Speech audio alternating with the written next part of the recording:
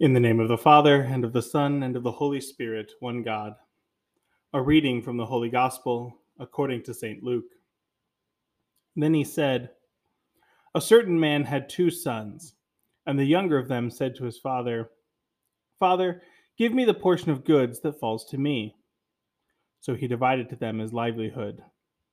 And not many days after, the younger son gathered all together, journeyed to a far country, and there wasted his possessions with prodigal living.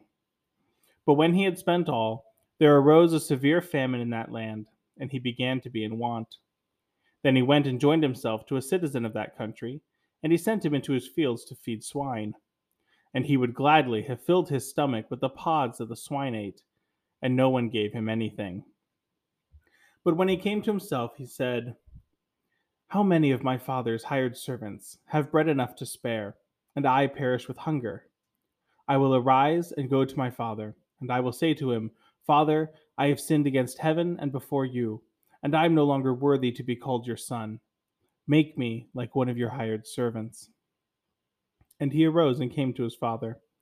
But when he was still a great way off, his father saw him and had compassion, and ran and fell on his neck and kissed him. And the son said to him, 'Father, I have sinned against heaven and in your sight, and am no longer worthy to be called your son.' But the father said to his servant, 'Bring out the lost robe and put it on him, and put a ring on his hand and sandals on his feet, and bring the fatted calf here and kill it, and let us eat and be merry. For this my son was dead and is alive again. He was lost and is found.' And they began to be merry. Now his older son was in the field, and as he came and drew near to the house, he heard music and dancing. So he called one of the servants and asked what these things meant. And he said to him, 'Your brother has come, and because he has received him safe and sound, your father has killed the fatted calf.' But he was angry and would not go in. Therefore his father came out and pleaded with him. So he answered and said to his father, 'Lo, these many years I have been serving you. I never transgressed your commandment at any time, and yet you never gave me a young goat, that I might make merry with my friends.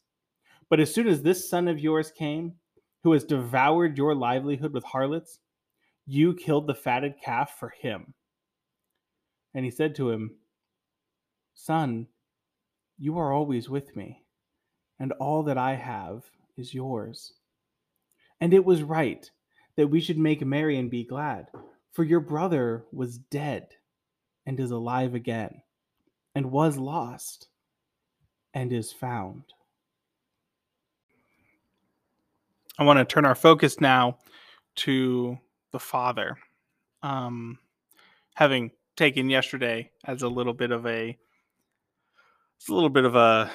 break to celebrate the feast of the finding of the head of John the Baptist. Today, I want to jump back into the prodigal son and look at the father. And when the son is going to the father, it says the father saw the when the father, or sorry, when he, the son, was still a great way off, his father saw him and had compassion and ran and fell on his neck and kissed him, etc.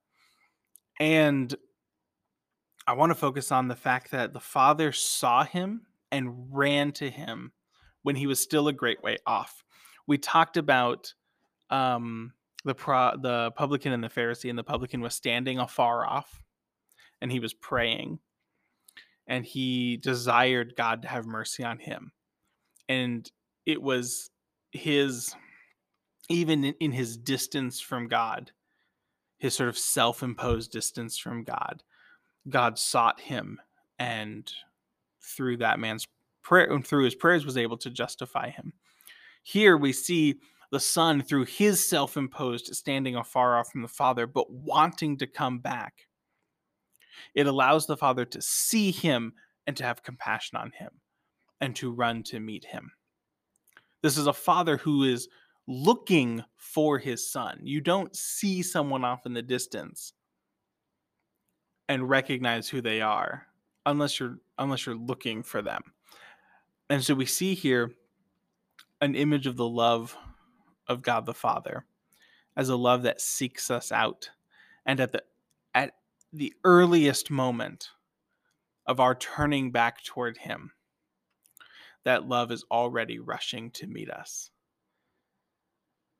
to fall on our neck, to embrace us and to kiss us, and to allow us a new chance at a relationship with our Creator.